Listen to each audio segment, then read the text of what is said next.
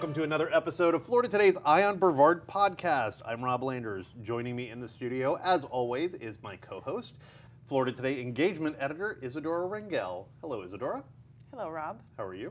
Good, how are you? Great. So glad to be back here again for another round of the podcast.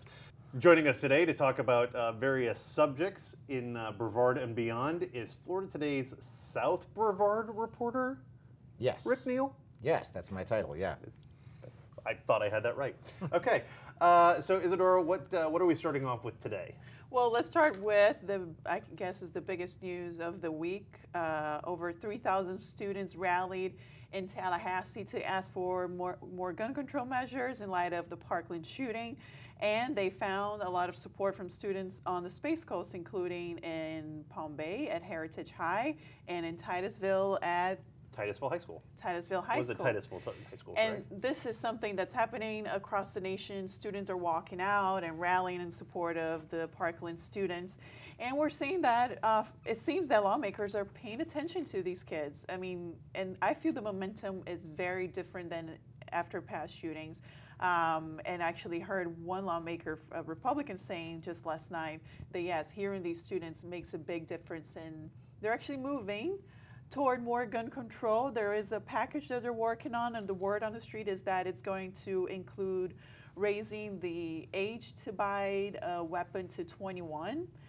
They also want to give guns to teachers, which is going to prove to be very controversial because a lot of people are against giving guns to teachers and leaving it up to teachers to protect schools. But we're dealing with a legislature that is very, very pro-gun and where the NRA is very active. So when you're talking about even a measured approach to gun control, I mean, that's kind of a big step in this legislature. Okay, so here's what I can say at the very offset of this. So there's a part of me as a parent, I'm like, get your butt back in school. Don't walk out, get your butt back in school. However, this is what happens when we teach our kids to think for themselves. And thank God they are thinking for themselves, because we're now approaching, next April will be the 20th anniversary of Columbine. So for 20 years, we have had school shooting after school shooting after school shooting, and nothing has happened to change the tide. Nothing. No gun control, no mental health increases, nothing. So I'm glad that people are finally taking notice, and I'm glad that students are finally taking action in their own hands and saying, enough is enough. I want to get an education. I want to be able to live to help change the world, and I can't do that in the current system. So that's great. I think arming teachers is a bad idea, and every teacher that I know that has said anything about getting a weapon has said that will be the last day they teach. Here's what I think we need to do instead of arming teachers with guns. Let's arm them with, school supplies to actually teach kids. Arm them with school psychiatrists and psychologists to actually work through mental health issues with these kids. Arm them with, arm them with the things that they need to actually do their jobs, rather than give them a pistol that, Johnny's having a bad day, grabs the pistol off the teacher and then holds his entire classroom hostage. I mean, that scares me the most about having guns, going ahead and authorizing guns in the classroom. Well, I think this could be a generational change. And look at seatbelts, for example. Decades ago, wearing a seatbelt was something that was pie in the sky. But then as generations move on and they change, there is change that we can see in the future, especially as this younger generation is pushing for change more than ever. And there's no way that you can just ignore these kids who just went through the most traumatic event in their lives. We've got to do something. So something is better than nothing, and nothing is what we have done for the past 19 years. Yeah, but always the devil is in the detail, and we'll see that proposal. We know President Trump is proposing to regulate and ban bump stocks, and he's also talking about strengthening background checks. But we'll see. I mean, there's a lot of talk, but until we see the proposal on the paper, we can't really determine anything. Amen to that. All right, Yeah. so let's get to the real reason why Rick is here today. Just to listen to you guys. Just give you a break from all of that South Brevard news that you got to cover. So let's actually talk about Central Brevard and Cocoa Beach. So Isadora, you want to take over the news angle on this? Sure, and this is something I've been covering. It's very fascinating, there is a charter review committee or commission in Cocoa Beach which is looking at revisions to the charter. One of them is, and that's the most controversial change, is increasing the height limits in Cocoa Beach. Right now it's at 45 feet. there's a proposal to increase it to 70 feet. Rick, what do you know? Well, I covered the Charter Review Committee meeting last week.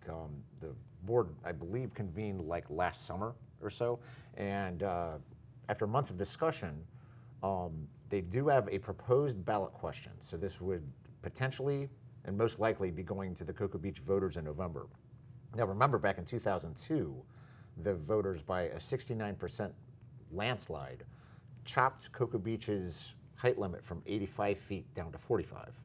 Now, voters had also, three previous times to that, cut the height limit also, but all of those were overturned in court because they faced legal challenges. But in 2002, that's when it was set, and that's the current limit.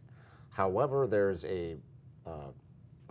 I guess a thought by many in the community that's kind of squelched development, particularly in the downtown area, over the past, 16 years now or so. So what's going to happen next? The Charter Review Committee will be tweaking its language potentially on March 14th, and then a formal presentation to the Cocoa Beach City Commission is scheduled for May 3rd. Now, I chatted with the city manager. He said, in all likelihood, there will be a City Commission workshop coming up that will probably be heavily attended, as these meetings have been in the past. And then they will debate, the ballot question, and they will figure out whether to approve the concept, reject it, or modify it. What is the opposition to this, Rick? Why are people opposed to extending the height limit? Well, there's always been, it's kind of like alcohol on the beach, it's an ongoing thing. It's like residents, tourists, all really converging, and that's really the main spot in Brevard where you see these issues. There's a lot of people in town, a lot of longtime residents who believe, that Cocoa Beach really is like overdeveloped as it is. Too many people, too dangerous road. I mean, the State Road A1A right now is the most dangerous in Brevard County for bicyclists and pedestrians as it is. And what they view adding additional high-rise or large buildings, adding more people would just simply further wreck the small town atmosphere, and also further strain the infrastructure. And the hotel developers, on the other hand, say we cannot make renovations because we cannot build over 45 feet. And right now, the building regulations have changed, and you have to start, your living space starts a lot higher than at just the ground level. So actually, you have less than 45 feet to build, and by today's standards, there's just makes no sense to renovate a hotel with these restrictions. So they're saying if we can build better hotels, we'll attract better tourists, therefore we'll bring more money and people who are not going to destroy Cocoa Beach, which is a constant complaint. Well, and you're also, by going higher, you're maximizing the tax base on that square footage of property that you're on. So, if you're stacking condo on condo on condo on condo up 8 stories, then you're taxing each one of those as you go up, as opposed to only 3 floors. Yeah. So, when you have more people, then you can actually add more to your infrastructure and add more to your police force and the key hotel property would be International Palms. The city manager had mentioned that there have been at least some talks about potentially 70-foot building heights there.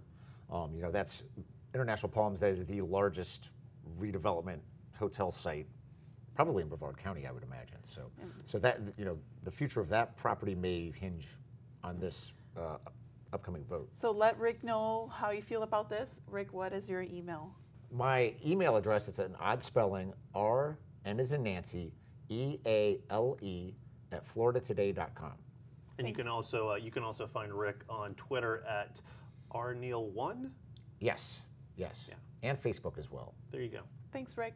Thanks, Rick. Well, you're welcome. Okay, so Isadora, let's move on to our final topic today, and that's the What is this? The Constitutional... The Constitution Revision Commission. Thank you. It sounds boring, and most people probably haven't heard about it, but folks, this is very important. Now, I'll tell you why. Every 20 years, this group, it's not the same group, different people, obviously, me to make revisions to the Florida Constitution. That is very important. These are things that can affect your daily life.